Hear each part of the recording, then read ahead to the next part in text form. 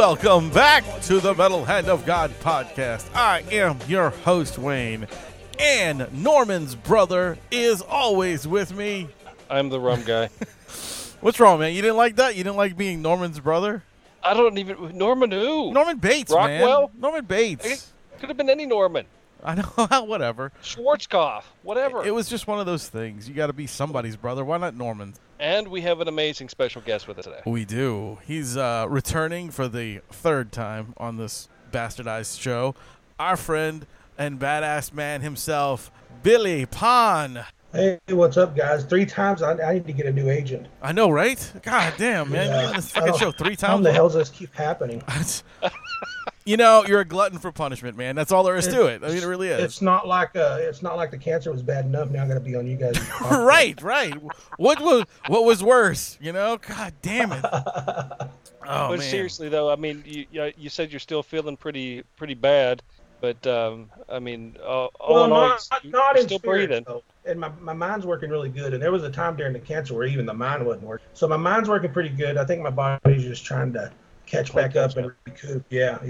Well, that's a lot of poison to kill a cancer, isn't it? I mean, that's just crazy. It is. The best way to describe it is it's just like a constant Pink Floyd song. Yeah. Wow. Through your head all the time. Yeah. Yeah, dude. You went through a lot of shit in the last couple months, man. How long was it? Was it a year? You know, well, that's a tough question to answer. I mean, technically, yeah, it's coming up right on a year in June. I played like a gig with my band, Cornfed Cadillac, like June 15th.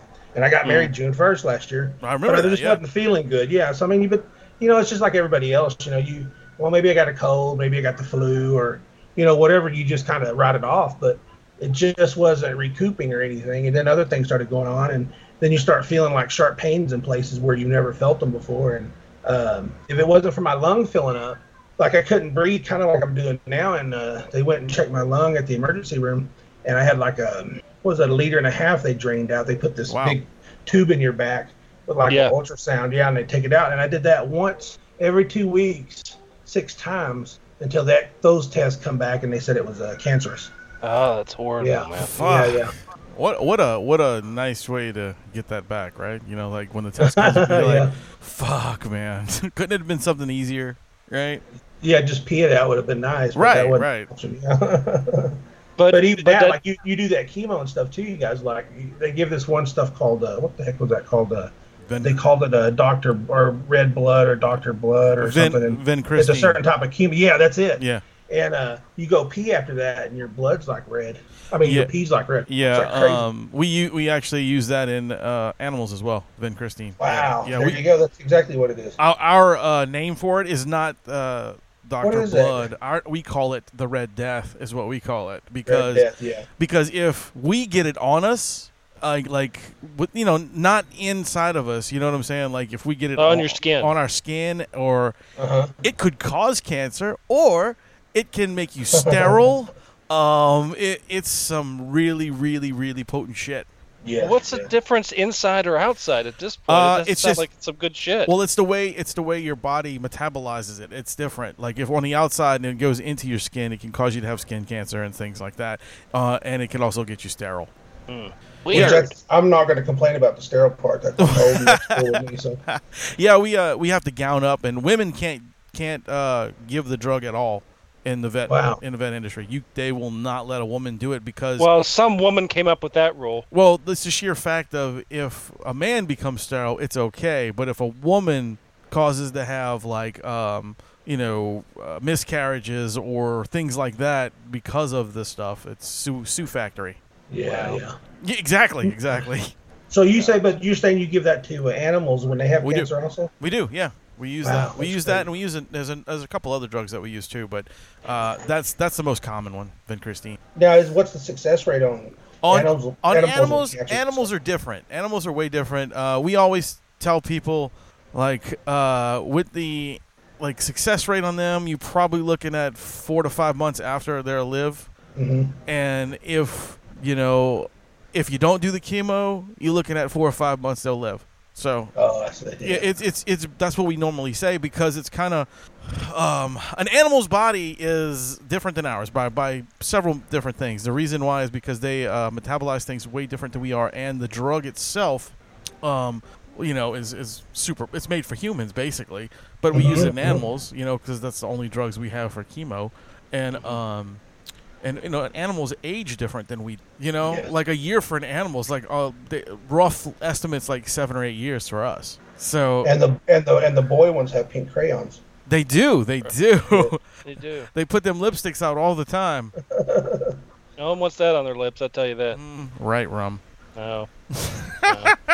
But that doesn't seem to have slowed you down at all, man. You've got a new movie thing, a new project in the works. Oh, no, well, it slowed it down a bunch. Where it slowed it down was financially, because everything had to shift to medical bills and stuff. But we're getting back on that. That's the Cowboys from Hell's with Brad Potts. He had a small part in Circus, but we've become such good friends that he goes, why don't you write me a damn part as good as that popcorn? And I said, well, okay. And that's where that comes from. So, and then just spending more and more time with him and going through the cancer thing. I wrote it all while I was basically high on cancer drugs. So it's really good. It's something really special. So now all we got to do is start getting our investors and stuff like that and put it together and find a time to shoot it. Nice, dude. I'm excited. I'm excited to see what you're going to come up with. And it's different because it's not. It's not cookie cutter, and it's not anything that's been seen before. It's something totally unique and special. The best way to describe it is like a Evil Dead and True Grit kind of thing. Oh, dude, that's great. 2 of my favorite movies. That would be a really cool combo, actually. Yeah, and that's what it is. It won't be, I always say my movies aren't funny, but they always end up funny in a dark way. But they're right. For sure, they're not. It's not a B movie by any means.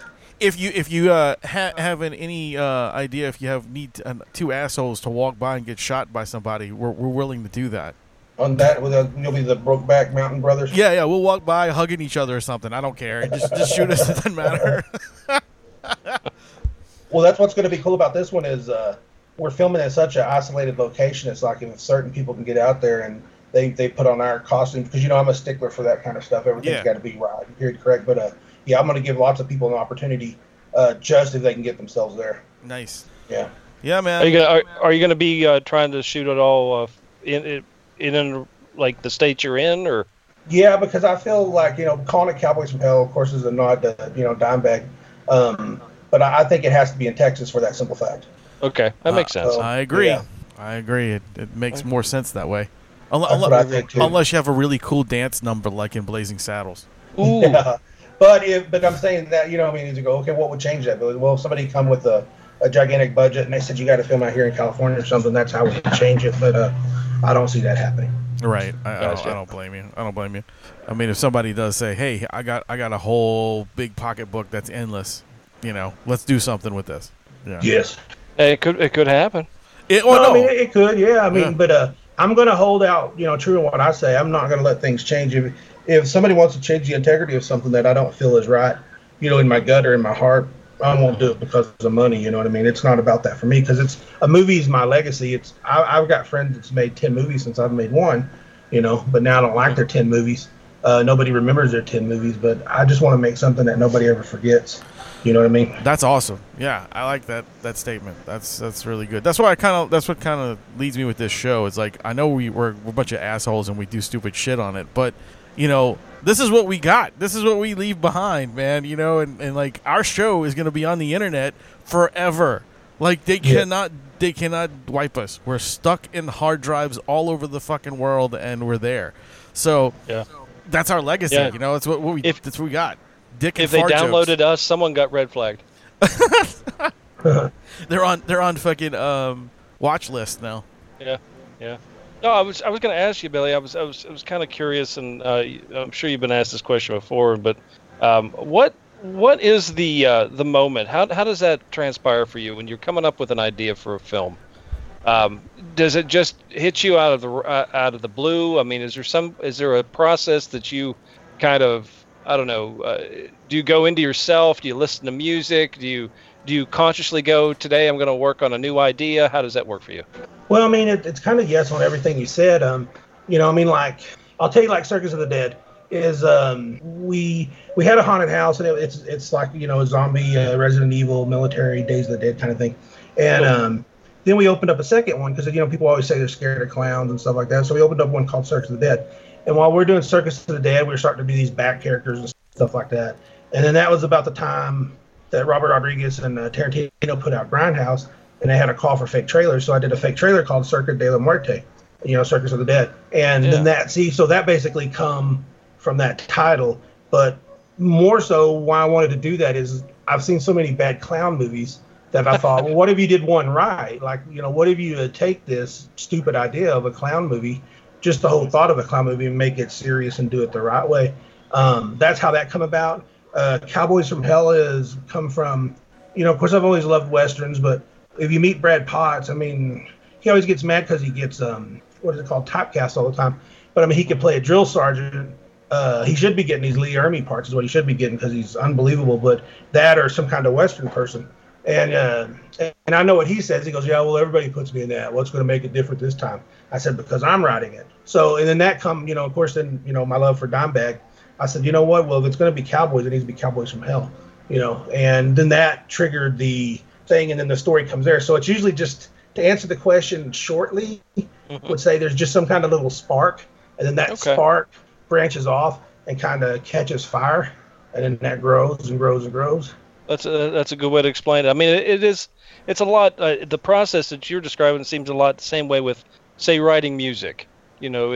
For some people, it's a similar momentary inspiration that just kind of hits you, and then you just run with it. You just let it burn, like you said. The spark catches fire, and there you have it. But to me, in music, I found if I spend years on something, it usually sucks music-wise. You know what I mean? But the best stuff comes in 5 or 10 minutes usually. Yeah, that's when true. You're doing music, it sparks, and it's like, what do you call it, incendiary. It's just like, boom, dynamite. In a movie, your first draft, you're not going to shoot your first draft, no matter how much you love it, because you're going to start going over it with the fine-tooth comb, and then, this or that, or certain actors drop off, or you meet another actor that's pretty dynamite, and you change the character up to fit what you see them doing, and, so it's kind of organic is the way I like to do movies. Until you're on set and see what they're doing, you're a band conductor or orchestra conductor to some extent, but sometimes you got to let them be what they are too. They can't be exactly what you see in your head.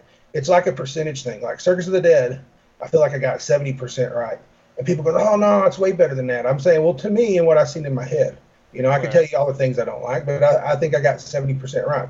But I think that's pretty darn good in indie film. Hell yeah. Oh, yeah. It's the way you're talking about. Yeah, you got to let people be more like organic. Like have it filter more organically sometimes. Like when you're writing music. Well, when you do music, it's like, hey, well, I need you to play this classical part. Well, I've never played classical music. I don't know how to do. You can't be forced into something you can't do. It's got to kind of either come out of you or not. True. Like Mr. Blister, like Rusty playing Mr. Blister. I've always known what Ryan can do with his laughs and his facial expressions. But Rusty, I had to have some other clown that talked a little bit, but he's not. I'm not an actor. And I go, you know what? Just be monotone like yourself, and I'll feed you lines off camera, and I'll never give you more than a sentence. And he worked out perfectly on that. And people go. I have like other people say, wow, that's like one of the best actors I've ever seen. Rusty will tell you to your face he's not an actor. Yeah, I know. He told us that when he was on the show. He's like, I'm not an actor, man. I was like, all right, it's fine. But what I did is I took him and Ryan and Little Mike, and I just put their characters on steroids and made them clowns, kind of. Not steroids in a muscular sense, but just like kind of cartooned up their personalities of what I knew of them. Yeah. That's all it was, yeah. And it works. It works really good, dude. Like, I will always say this. I'm still a huge fan of that movie. Everyone who ever asked me about a good movie, and I'm like, well, okay, look, you got to watch my friend's movie. It's fucking incredible. And they're like, yeah, whatever. I was like, no, really, seriously, watch it. It's good.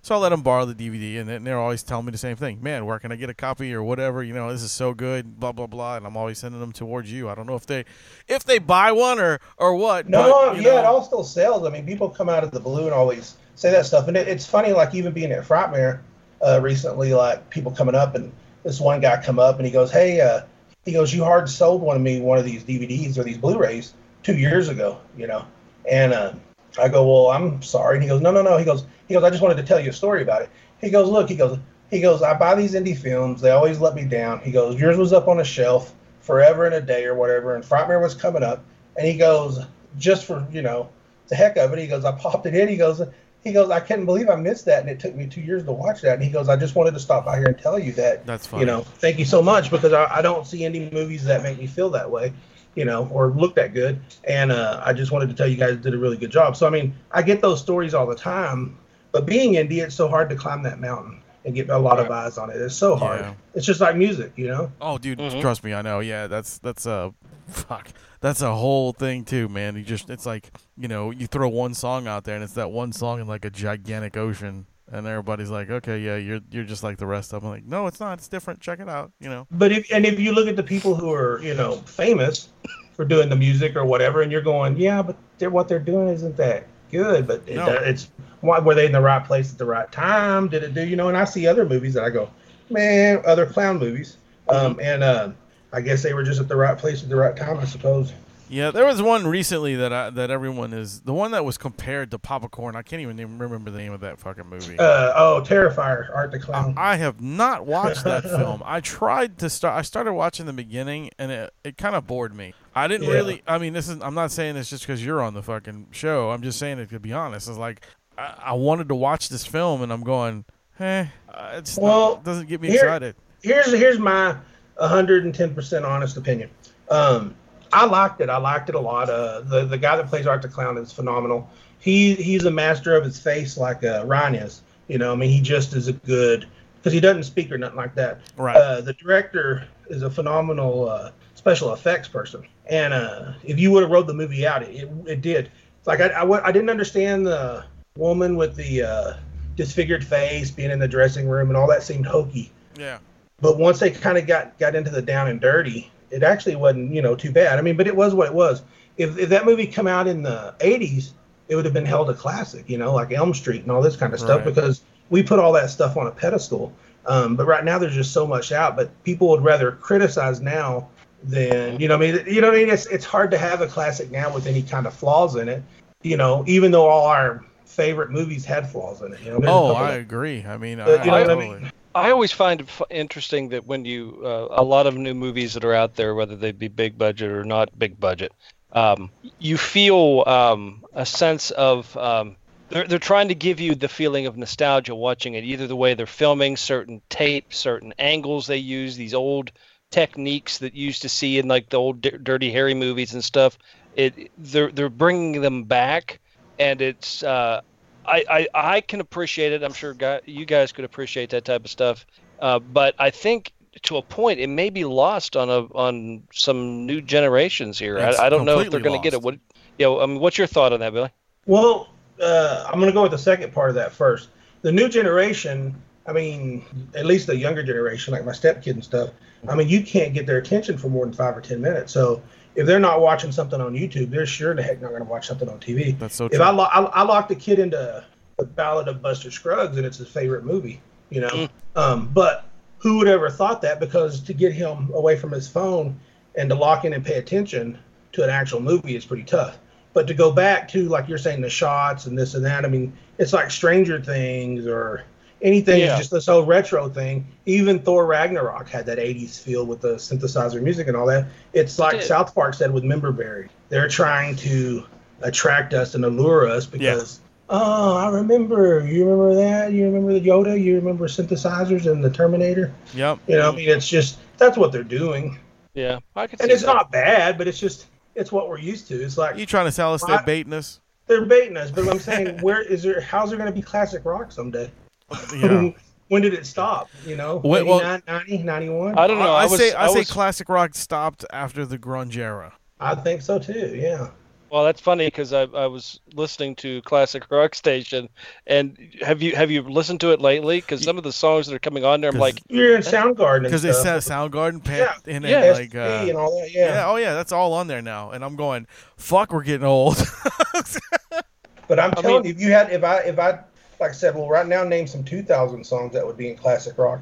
It's gonna get tough. I can't dude. I can't name any. We always have this talk. Me and my boss at work. We always have this talk about like what songs from any year and from 2000 on would be considered a classic or something that would last. And I said nothing. Nothing. Well, you get the mix-ups, like I would say, like the Velvet Revolver, maybe, but that was like, do you count that as one? Because it was that, or Audio Slave, do you count that as one? Because it was kind of a mesh-up of older stuff. It was old guys doing it. You know what I'm saying? Yeah. Like I wouldn't count those bands. I'm talking about like some new band that has New come bands, out. right. Somebody that's come out in 2000 or whatever. Like even these pseudo punk rock kids like the Blink 182s and the well, not even Blink 182 because they came out in the 90s, I believe. Yeah, they got a new album coming out. Just throwing that out there, it's bizarre. And it sounds like pop music. Yeah, no. Wait, did you see that? Did you see? I saw it. I posted the video of that terrible Lil Wayne and Blink 182 mixed together, which fucking terrible. Well, it's Lil Wayne. Well, it's Lil Wayne, but why did they do it? They did it so these younger generation can watch it. Because that's in what 3 minutes on the internet and like it. Yeah, that's what That's they it. want. That's gonna make them blow up again for like another year or two. You know. We don't take the time as a culture anymore to sit down. It's like it's movies. Good movies are like a concept album or something. It's just we don't take the time. It's all about a song, 3-4 minutes, and move on with your life and stuff. And it's like I want to bring back real movies. Yeah, I agree with you, man. And like me and Rum always talk about, like, remember going to the music stores or even going and rent a movie or something, and we got to look at the cover, we got to look at the back, we got to make sure we want to see this. Or like with the albums, we're like, first thing that drew us in was the artwork on the front, and then we bought that record, and what we do, we sat down and listened to the entire fucking thing. Yeah. Not one cut, the whole album. Well, that's how you decide. You take the Motley Crue stuff, all the early albums, the first 4 or 5 albums, every cut on every album. Yeah. But then they get to Generation Swine, you don't know as much, and you get to this other one, don't know as much either. So it's just the way the world runs. I don't know what's going to happen in there. But I guess something's got to blow up and change it all, or I don't know that it ever can. Maybe it'll fall back. I mean, it happens on occasion. A generation will come through, and it's like, whoa. That wasn't expecting that to get popular again. Maybe that'll happen. Yeah, it's you say that, it's kind of funny. There's a local band here called Green Gasoline. These kids, and when I mean kids, they're in their probably early 20s. Okay. Are fucking incredible. Like, I'm not saying that because I know the guitar player is one of my friends or whatever like that, but he was in a band before called Royalty, and they were fucking terrible. He was the only one in the band that I told him right off the back. I said, kid, you need to find yourself some guys like you because you got something special. I'm like, you are gonna make it. I mean, he even looked like fucking what's his name from Aerosmith, the guitar player. Joe Perry. Joe Perry. Yeah, I mean, like, he had that swagger, the way he was playing, and his sound is just so incredible. But he found these kids, and now they're together called Green Gasoline, and they've opened up 2 giant shows recently. They opened up for The Cult, and they opened up for Chevelle at the Fillmore. And they deserve it because they're bringing that fucking rock and roll swagger, kind of like, 70s, 80s dirty rock music back. And it's phenomenal. We can't let rock die. We can't let that die at all. Like, but is it just going to be reinventions of what was? Well, yeah, you're right. You're right. There's not going to be anything. I don't think there's going to be anything groundbreaking that's going to be different. Like somebody, like the last different thing to hit the world in like rock version was that grunge era, and everything else has just been teeters from that and pop music. That's been blending together. And they're trying to do stuff with all this electronic stuff, like when they had the big Skrillex bullshit that was out for a while, and which sounded like Transformers having one in mind. Yeah.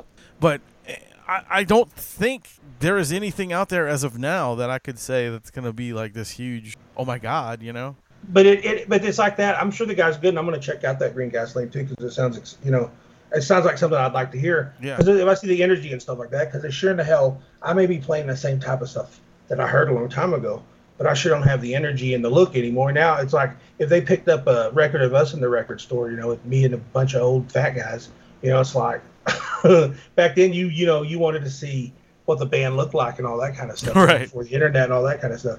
But like I was saying on that is if somebody come and did some pop synth 80s stuff, I mean, we like that. We like you guys like Bananarama. But why? Yeah. It's because it's stuck in our subconscious from when we were young. Exactly. Yeah. But if somebody else wrote a new one, would you like it? You'd say, oh, it's kind of cool because it kind of takes me back. Member berries. So that's what I said. It's like it triggers something, but it's like, will it ever be as big again? will you ever hear Led Zeppelin again? Will you ever hear Van Halen again? You know, it's like, I don't know that could ever exist anymore. Greta Van Fleet. Well, they said that, but isn't that a reinvention of Zeppelin? They said no. They just said it was. And I said, I've said, you know, I should be a porn star too, but the truth is, I come up short. I gotta admit, the first time I heard them, I went, because I thought, I was like, I've never heard the Zeppelin song before. I was flipping the stations. Yeah. And I was like, what they're doing and all, but they should just, you know, just own up to it. You know, we dig this stuff. Yeah, I mean, this stuff. Of course we dig this stuff. Are y'all crazy? Can you not hear it? Yeah, I feel that. I've never heard that band, but I know what you're saying. Like, you know, because I felt the same way with, what was it, The Darkness? Yeah. When the Darkness dropped, there was that 70s feel, but it sounded like Queen. Same thing with Jet. Band Jet Yep. and stuff like that. They all had that retro 70s feel. You're getting with Jet. You had almost that glam pop rock sound, kind of T-Rex, T-Rex mixed in there. Easy 2 or 3 chords, plain down and dirty. Yep. Catchy. But what do y'all think about Ghost? I seen them at Frightmare one year in the green room, and they're hanging around. It was kind of neat looking, but I didn't know who they were. Didn't even know they were a band. I thought they were up there cosplaying. I didn't know what it was. That's fucking funny. You were like, hey, look, that guy's got a cool outfit.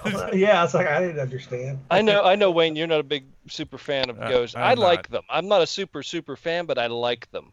I like what they're doing because to me, they, again, back to what we just said, they've got that sound, and to me, it brings me into the that sound of acid rock. That's what I get from it. Yeah. Very, very Iron Butterfly and Inagata-Davida, Old Doors, that sort of Deep thing. Purple meets fucking King Diamond is what I have to call it. Yeah, and I dig that. I think because it's different, you know. Well, they're making a thing, but I guess what I'm saying is like you know, when Kiss came out and done that, your grandparents could probably say, "Oh, is that band Kiss?"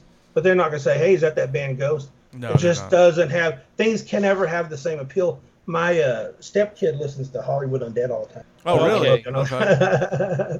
Yeah, like all the time, right? And he is saying, "Oh, they're better than AC/DC." He's just trying to start trouble and stuff. I go. He goes, "They sell more records." I go, "No, well, no. Technically, they'll never sell that many records because most of their music is probably bootleg. It's all downloads." Yeah, I said the golden era of music. I said that's why all those other rock stars were so rich because they actually sold records. Yeah, they had merchandise that they could sell. Right. Now it's all downloads and streaming bullshit. And people are dropping a 1 or 2 song thing now. They're not even doing whole albums anymore. Yeah, see, so that's my thing, is who's going to be, other than some kind of pop star that comes out of the blue or something, who's going to be the hero and the savior of, you know, us? You know, it's just tough. None of us, man. It's not going to happen, dude. It's not. We're old. We live past it. We're old dinosaurs, man. This is what's happening.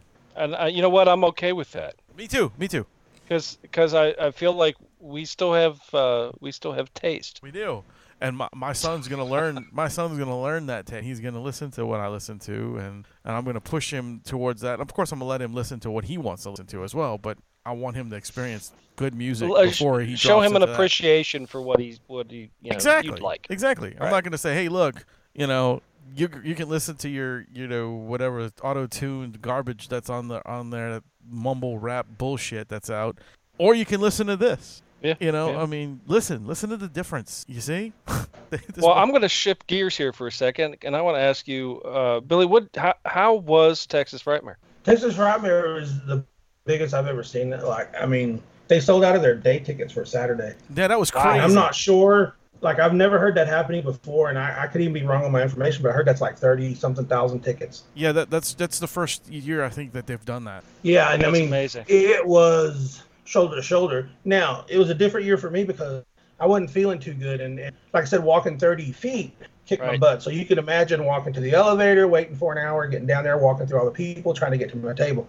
I would get to my table, you know, before the crowds got there, and leave when the crowds were gone. And I wouldn't even go by the restaurant or nothing. I usually spent the nights after the thing like sick, you know, sick on the toilet or something every night. Just sick. Yeah, but I mean, it was great because seeing those fans and all. And you could see I got hundreds of pictures, you know, people tagging me and all. And I'm having a good time, but boy, it was sure hard on me. So I imagine it was, man. Yeah, I really like trooper through it because I was like, God dang, I just did. I thought I was ready. Because, you know, I did the local Permian Basin Comic Con down here. How was that, by the way? But compared to Frightmare, that was fun. I mean, that's laid back. You have all of maybe 100 people. over a day, come by and shoot the crap with you. But Frightmare, I'm telling you, it was crazy. But the thing I loved about it the most is there's just more and more circus fans every year, and it's like, just would I get tired of promoting the same dang movie? Because I'm saying, man, I'm so tired of promoting this stupid movie. I want a new one. There's a new fan that comes by that took them 2 years before they said, I'm going to pop this in the player. So that's what means the most to me. Is that there's so many indie filmmakers out there that people don't even remember their movie after they. Right. Speaking of clown movie, has anybody seen the new trailer for The Joker? Yeah, I did.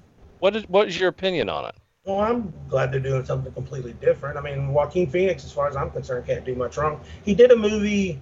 I can't tell you the name. He played a guy named Joe, and he had a hammer, and he had to save some girl that was like went into prostitution accidentally. And did y'all see that movie with him?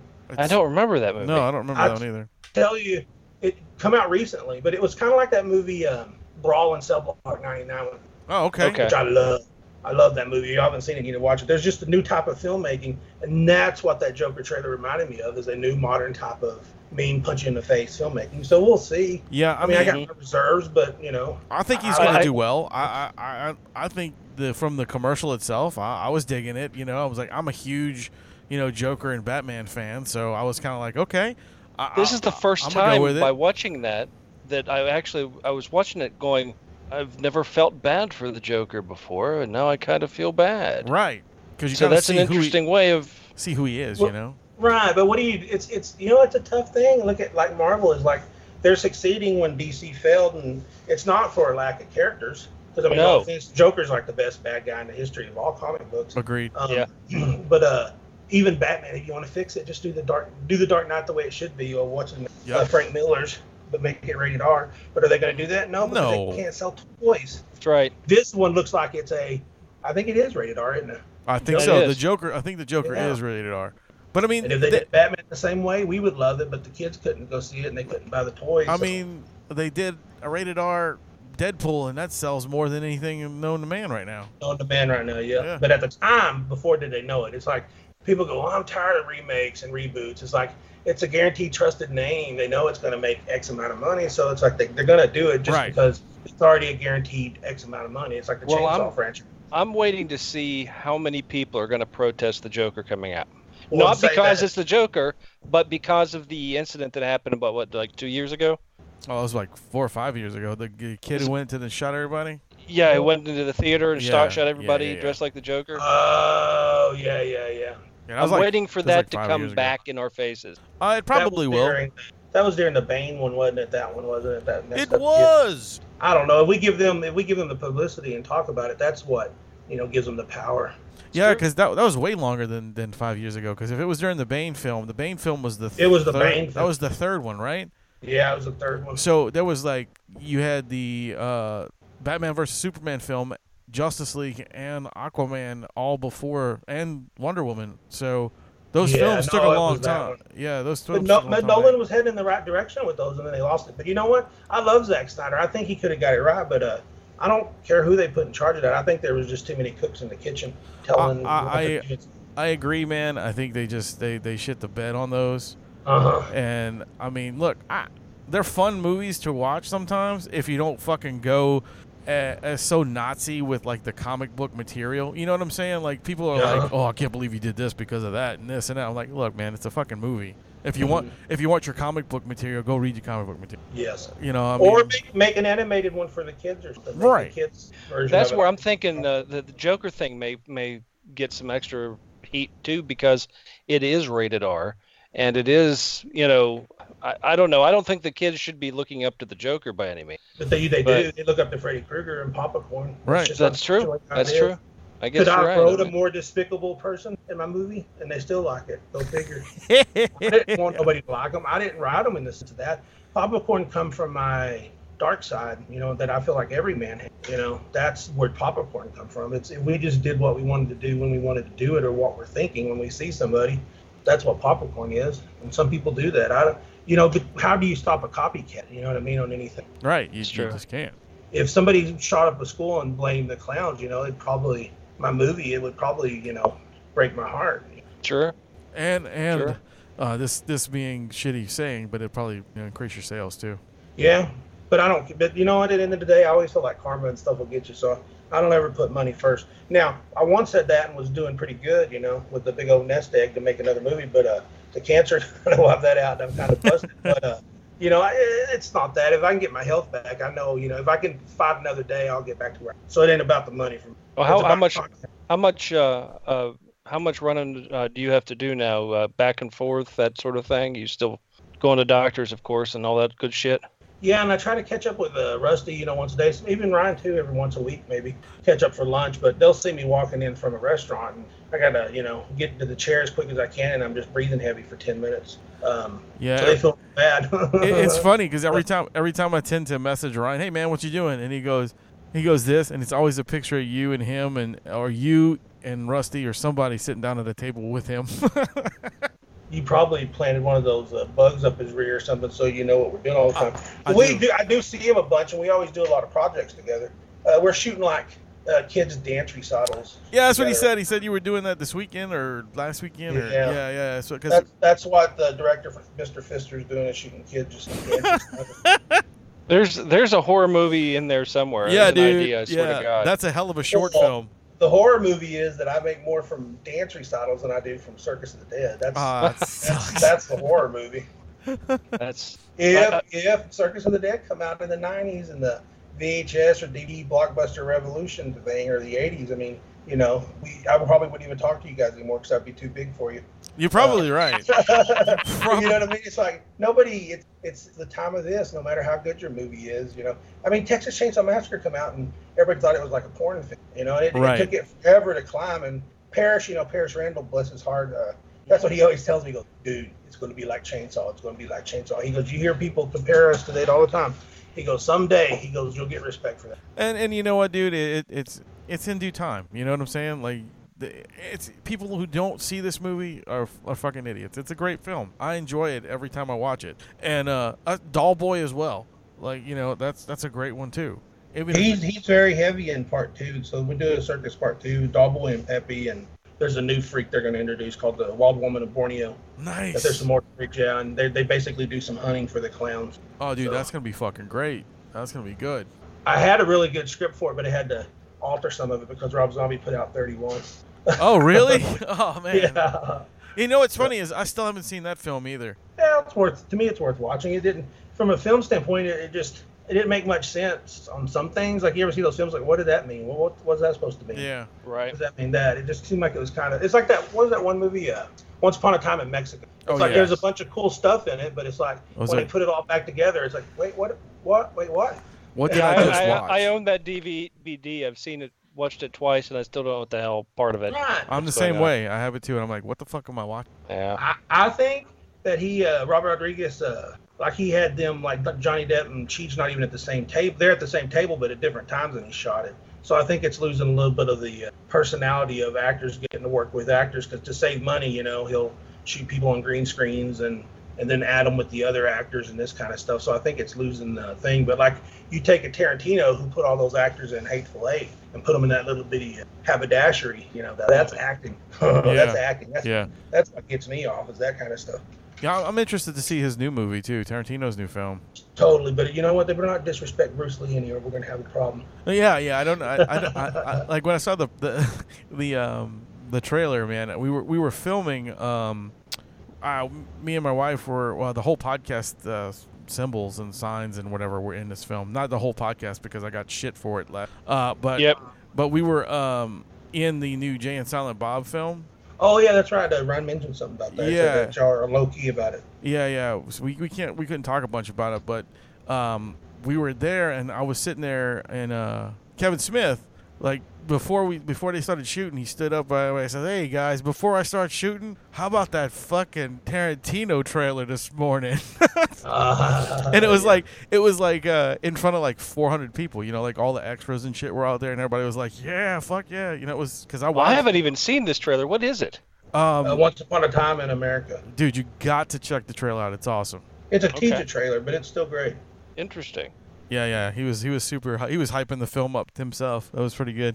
Those two guys are extremely nice too, man. Like I was completely blown away on how nice. They seem very down to earth. I would like to get Circus in his hand sometimes. That's what I always figured, but every time I get it to a celebrity or whatever, like, you know who I gave a copy to at Frightmare was Sam Raimi. Oh wow, that's fucking cool. But but is he gonna watch it? Hell no, he ain't gonna watch it. I just told him. Hey, I didn't fanboy. I've gotten better, but I go. This is what I said up there. I go, hey, I said, your stuff inspired me so much when I was 12 years old. And, I watched every VHS that come out on horror movies, and you're always one of my favorites. And I grew up and made a horror film. And if you'd like some new talent at Ghost House, I said I got giant balls, and I'd love to work with you guys. Hell yeah, so that's all I said. Well, that's all you need. That's fucking all you need to say, dude. That's fucking perfect. But I've passed out all that stuff all the time to people and haven't heard much back. But I heard back too is from Bill Oberst worked with Bill Moseley, on that new Three from Hell. Yeah. And he said Bill Moseley had some incredible things to say about Circus of the Dead. That's cool. And he even said too he goes I haven't had a movie disturb me that much since the original Chainsaw Massacre, and the only thing that made me get over that being so disturbed was being in the sequel. That's what he told Bill. That's great, dude. Bill Moseley, I've been trying to get that man to come on this show for fucking ever. Like, I'll talk to him every once in a while via online or whatnot, and then we just never can get him on. It sucks, but I really want him here bad. But you know how I take him and Bill Oberst and these guys is like even like Brad and is that's why I've got cancer and that's why I'm dying and that's why my life is so hard, you guys, is because I put so much pressure on myself to give them something good.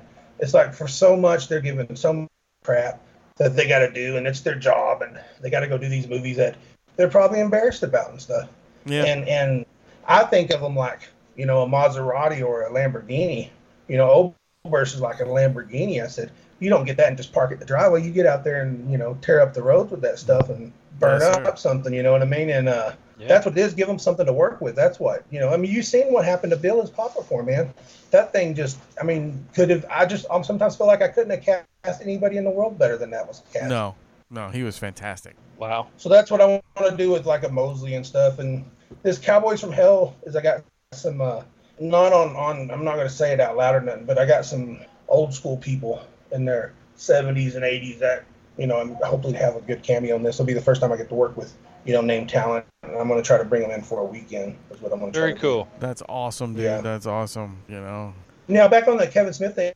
Yeah. So y'all got to see him. He's at his skinny days now. Yeah. Does that, just blow your mind? Yeah, it just freaks me out when I see him now. It was just so weird. Like I'm like, I look at him like, man, he looks sickly. Yeah. but it's because we've seen him so heavy so long. It's like when you look at him like that, I'm like, fuck, dude, you look crazy. But no, we got to see everybody. Like without giving away too much shit. Like almost everyone that was in those films. When can you give away the shit? Because you've been silent about this for a while, and I haven't seen anything. We cannot give away anything until at least the first trailer's released. You didn't tell me that before. You have to do like a non-disclosure thing, sign all that stuff. Yeah. So. Yeah. Oh, interesting. Okay, because you didn't say about when you were able to talk about it. You just said, it'll be soon, and I'm like, when as soon as the first trailer drops or something, we can talk a little more about it and like kind of let out a few things. But are you playing a bellhop where you go paging Herman? Dude, I wish, because that'd been really fucking funny. No, it's a stretch for him. He's playing a podcaster. Yeah, we're playing ourselves. It's going to seem like you're acting probably too. Yeah. Look at that dude. He can't even play a podcast. He can't even fucking talk. Nah. But those two guys, Jason Mewes and Kevin Smith, were fucking incredible. Like, where we were set up, Mewes sat next to us and sat in my chair next to my wife. Him and his girlfriend were just sitting there the whole time just bullshitting with us. It was really cool. Like, they were very down-to-earth guys. They weren't, like, fucking uppity dick face. And very cordial. It's like to meet these guys and to realize that these guys are as cool as they are on screen as they are in real life. It was really cool. I was supposed to go down, but he told me I could. Oh, yeah. I did not. That's a crappy friend. They should get him at Frightmare, maybe. Yeah, that would be fucking cool. He worked with Michael Parks. I was at Frightmare that last year. He was there right before he passed. Really? He was talking about working for Kevin Smith. I guess they just did that. What is that one movie where he played the cult? What was it called? The Red State? Red State. Yeah. Red State. Yeah, he was the cult leader. And he goes, I just can't. Yeah, and he was like, Michael Parks was, he was old and all that kind of stuff, but that's what he said to me. I was telling him how much I liked him. He goes, I can't do that acting. There's too many damn words to remember now. People write too many words. Too many words. Tarantino writes way too many words. Yeah, Red State was a good film, and it got terrible reviews, but I thought it was pretty good. Yeah, I was. When did it come out? I want to say, was it early 2000s? Yeah, it was one of the early 2000 films. Yeah, I couldn't remember. I remember seeing it. I just didn't remember it was when I saw it. like that was like the fall of Kevin Smith. Was like Red State and the one with Tracy Morgan and Bruce Willis. Fuck was that? Oh, Die Hard or Around the Block, the Precinct. No, it was one of Kevin Smith's films. He did. It was Jersey Girl. It was a buddy cop film with Tracy Morgan and fucking Bruce Willis, and I can't remember the name of it. Cop Out. Yeah, I've never even seen that one. It's funny. It's really funny, but it got shit reviews, and that kind of like killed his career for a while. And then he decided to come out with some. I think that's when he dropped Jay and Bob Strike Back. Well, you know, that was a while ago. Sometimes it's just about when something hits, or you know what I mean. You just don't know sometimes, you know. Right. Yeah. It doesn't mean it's bad. It just means it didn't come out at the exact right time to the right amount of people or whatever. Yeah, you're right. You're right, 100%, man. It's just a weird situation, like thinking that like for a long time he put out a bunch of shit that was like killing it. Well, not really killing it because he says most of his movies were low budget indie films, were and they didn't do too well. But to us, I mean, they're fucking cult classics. Chasing Amy, fucking Dogma, Mallrats, dude. Jesus Christ. The Clerks 1 and 2, it was great. Mm-hmm. So I don't know what he's talking about, but I guess for a director's standpoint, as in making it, it wasn't like Titanic big, But that pressure is hard, you guys. You try to sit down. If you made a movie and then you go sit in the back of the room of 1,000 people watching it and see how you feel for the first time, it's a tough thing to swallow sometimes. I went to I can't remember what the fuck it's called, film festival up here in Wilmington. It's gotten huge. It was very small, but it's gotten really massive, and a lot of independent filmmakers and stuff. And I went in there, and Amy was in one of the movies. That's the reason we went to go see her big screen debut. Yeah. And we're sitting in there, and the directors and the actors and everybody they were there, and they kind of sneak in and sit in like a balcony seat. And there's everybody down below, and we're all watching this film. And then, all I could think of is I know they're up there, and I could hear people either going, "Ooh, this is really good," or other people were like, "Oh, this is shit," And all I could think of is that's gotta, that's a weird experience if you're the guy and the people that were in that film and you're watching the reaction for the first time. Yeah, it's got to be weird. Well, the actors are the worst because whatever they do, they don't like. I dare say I don't even think Bill liked his performance in Circus of the Dead. So I mean, it blows my mind. Is they just don't like themselves. They like other people, but they just don't like themselves. They're their toughest critic, I guess. But I'll tell you a true story, and I'm not gonna give away no names, but one of the actors from Circus was up north or something doing a screen. This is when we first come out. It might have been our third premiere or something. And another director friend that become a friend of mine later was sitting with this person. And that whole time during it, they're almost embarrassed, saying, "Oh, I can't believe I'm in this smut fest and this and that and this and that and this and that." And at the end of the movie, like the crowd went nuts and did a standing ovation and all this. And they realized it was a hit. And he said that my director friend said, "Well, yeah, they changed their mind really quick, Billy, on all that." And now that actor just said, Billy Pon can't do no wrong. I'll trust him in anything. But when they see the script at first and some of the things that's written out in there, they just didn't understand it could still be good. They just thought it was going to be a gore movie, And I said, right. It's not going to be. So, I mean, they got to kind of get trust in you. But, when they first read that, they read that script, they're terrified. They're like, what did I sign up for? I could see that. I mean, because you're not sharing the vision yet. You're just reading the words. And now, like anybody that's worked with me before, but even not, like I've got hundreds of actors. I mean, that's why I hate Facebook Messenger so bad. It's like, it's if I go on for 1 second to check a message, it'll light up 30 or 40 times. It's a small talk, and I appreciate everybody checking on me, but it's like I can't. It's hard to respond to everybody and have conversations because sometimes it's somebody that I've never met and I go, "Hey, what's up?"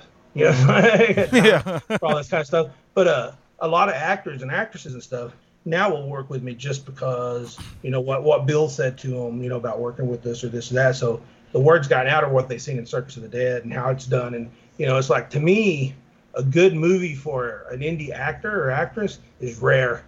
So a movie to be proud of is really rare. And that's one thing that I tell them when they walk up and say, "I will make you proud of your movie. We will not fail. We will succeed. And we will not fail. We will not get rich." we will not. We will make a good movie. Well, I'm looking forward to seeing and hearing more about Cowboys from Hell, because this sounds like it's going to be an amazing It's going to be a hoot. journey. It's going to be a hell Well, of a what we ride. want to do is to kind of go back to the days of real squibs, real blank guns, and that kind of stuff. And we're, because I'm a big stickler about, I don't like CGI gunfire. When you watch Walking Dead, like none of the guns kick, Right. there's no reaction, or bullet holes are moving in a car that they just shot, and that's what we're getting rid of. Is we're gonna try as I know Ryan loves CGI, but I love CGI when you can't tell it's CGI. Right. Yeah, so that's what we're going to do here. We're going to have so much blood that it's just not going to be funny.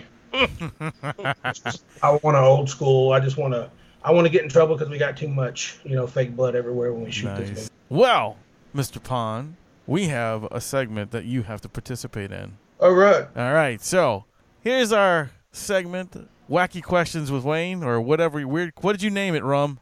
Weird Questions with Wayne. There you go. That's what it is. So, all right, let's play a little song right here. It's time to make this a little strange with weird and wild questions with Wayne. Awesome! Da-da-da-da-da-da-da. It's all right, Okay, Billy. and there you go. Are you ready for this? Are you ready for these insane questions? Yes. All right, they're on the fly now. So, Okay. number one, would you prefer goat's milk or almond milk?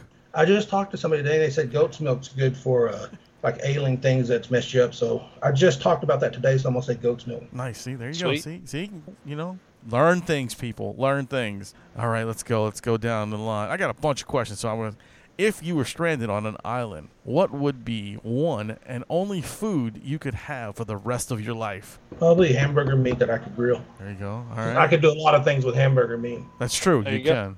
What is your adult beverage of choice? I don't think I got one. Does Diet Dr. Pepper count? That would be. That's great. That's pretty adult. I mean, Yeah, I don't. Once the cancer stuff started, the only time I ever drinking during the year is Frotmare, and I didn't this year because once I was on chemo, you're not supposed to drink and all that stuff. So I've just Right. cut it out. I haven't had any booze in over a year. Nice. Good. Well, Good good for for you, you, man. man. Good for you. Even though it wasn't by choice, but still good for you. Who would win in a fight, Peter Dinklage or Tattoo?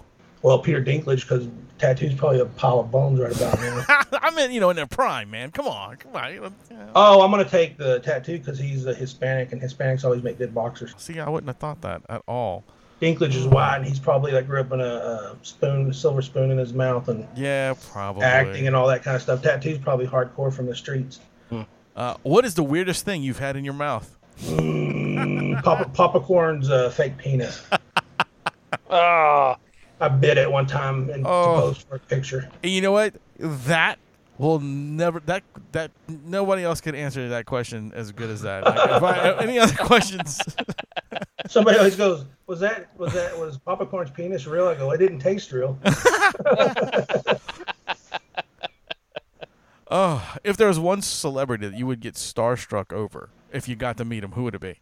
Well, I don't get starstruck over actors and stuff. I would get starstruck over Eddie Van Halen. Oh yeah, okay, that's what I meant. Just celebrity in general, Yeah. No, I would fanboy like crazy, man. He's been my hero since I went and seen him in concert like as a 14-year-old. Nice. sweet, All right, man. so we got a couple more. Who is the biggest stud, Don Knotts or Peter Falk? I'm gonna say Don Knotts. Really? I just that was the man. I grew up in the 70s as a little kid, and everything I could watch, Mr. Chicken or anything with that dude in it was awesome as heck. I watched it. If Don Knotts was in it, the Apple Dumpling Gang or whatever, I'd watch it. I forgot about Mr. Chicken. I really did. Oh my gosh. So he's the man as far as I'm concerned. His leisure suits and all that stuff. This is kind of funny because this may go where it goes. Which is the true trilogy, Star Wars or The Lord of the Rings? Well, I'd say the original Star Wars. All right, that's what. Yeah. Yeah, of course. I wasn't going to talk about the new ones. Nobody talks about those. Nobody talks about that. And last one: should spandex have a weight limit? Yes. my lower half says absolutely. All right, that was wacky questions with Wayne, or weird questions with Wayne, or whatever the fuck it is. Just really strain your brain with those weird and wild questions with Wayne. Awesome! There Anyway, it is. thanks, dude. Thanks for doing that. We've been doing that every once in a while with our guests. So It's got a that killer little opening number that you actually didn't hear, and it's got a nice little closer that goes with it. So Oh, good, because I was thinking, well, they should invest in some music instead of just humming or. Oh no, we do. We actually. No, have those. it's on post. Or I don't hear it. Yeah. But these guys got a low-end freaking podcast. They could use. Yeah, well, we don't have no little punch-in buttons and shit. I don't have a fucking sound engineer next to me. Hey, I will say this though, if y'all get Parrish on here, because that guy's a encyclopedia of movie knowledge. But on those quick questions, he'll screw that up. He cannot answer quickly like that. He would go on. Oh, that's great. Don't say nothing. But if he goes on there, I'm telling you, there's no way he can answer those fast. All right, we're gonna get him back on and do that.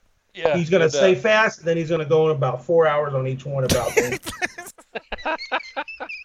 I love Parrish. He's such a great dude. He really is. Oh, I love him. His character in Cowboys from Hell. He plays a guy named. See, nobody knows this stuff yet, but he plays a guy named Butch Jarek, and he's one of my favorite characers in there.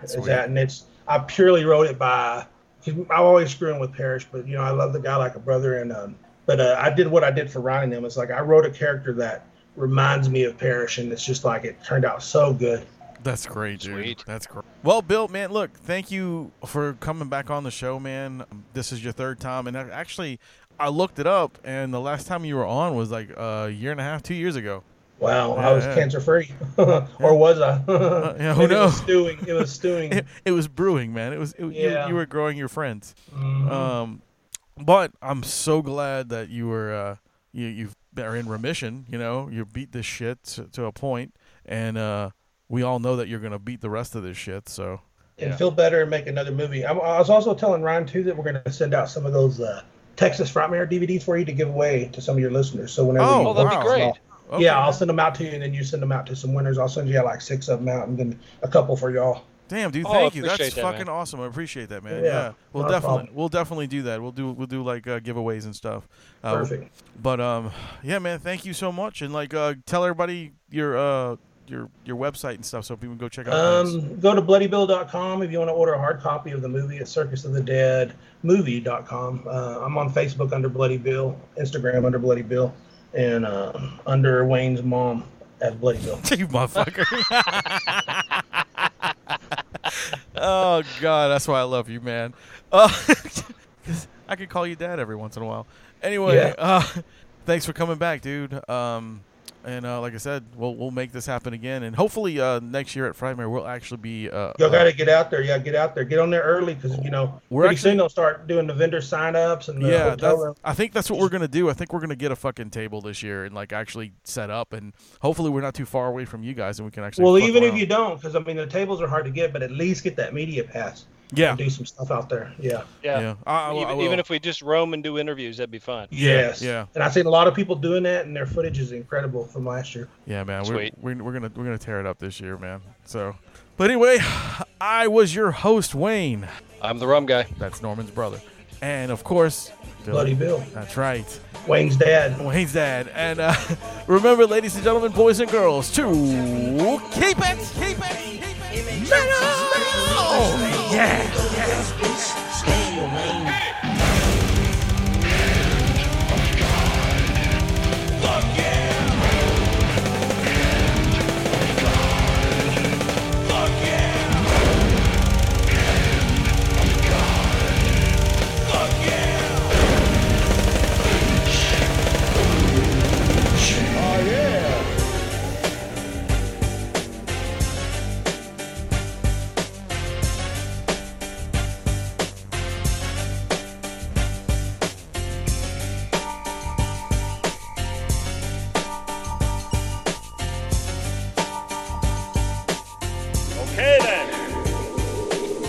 That's it.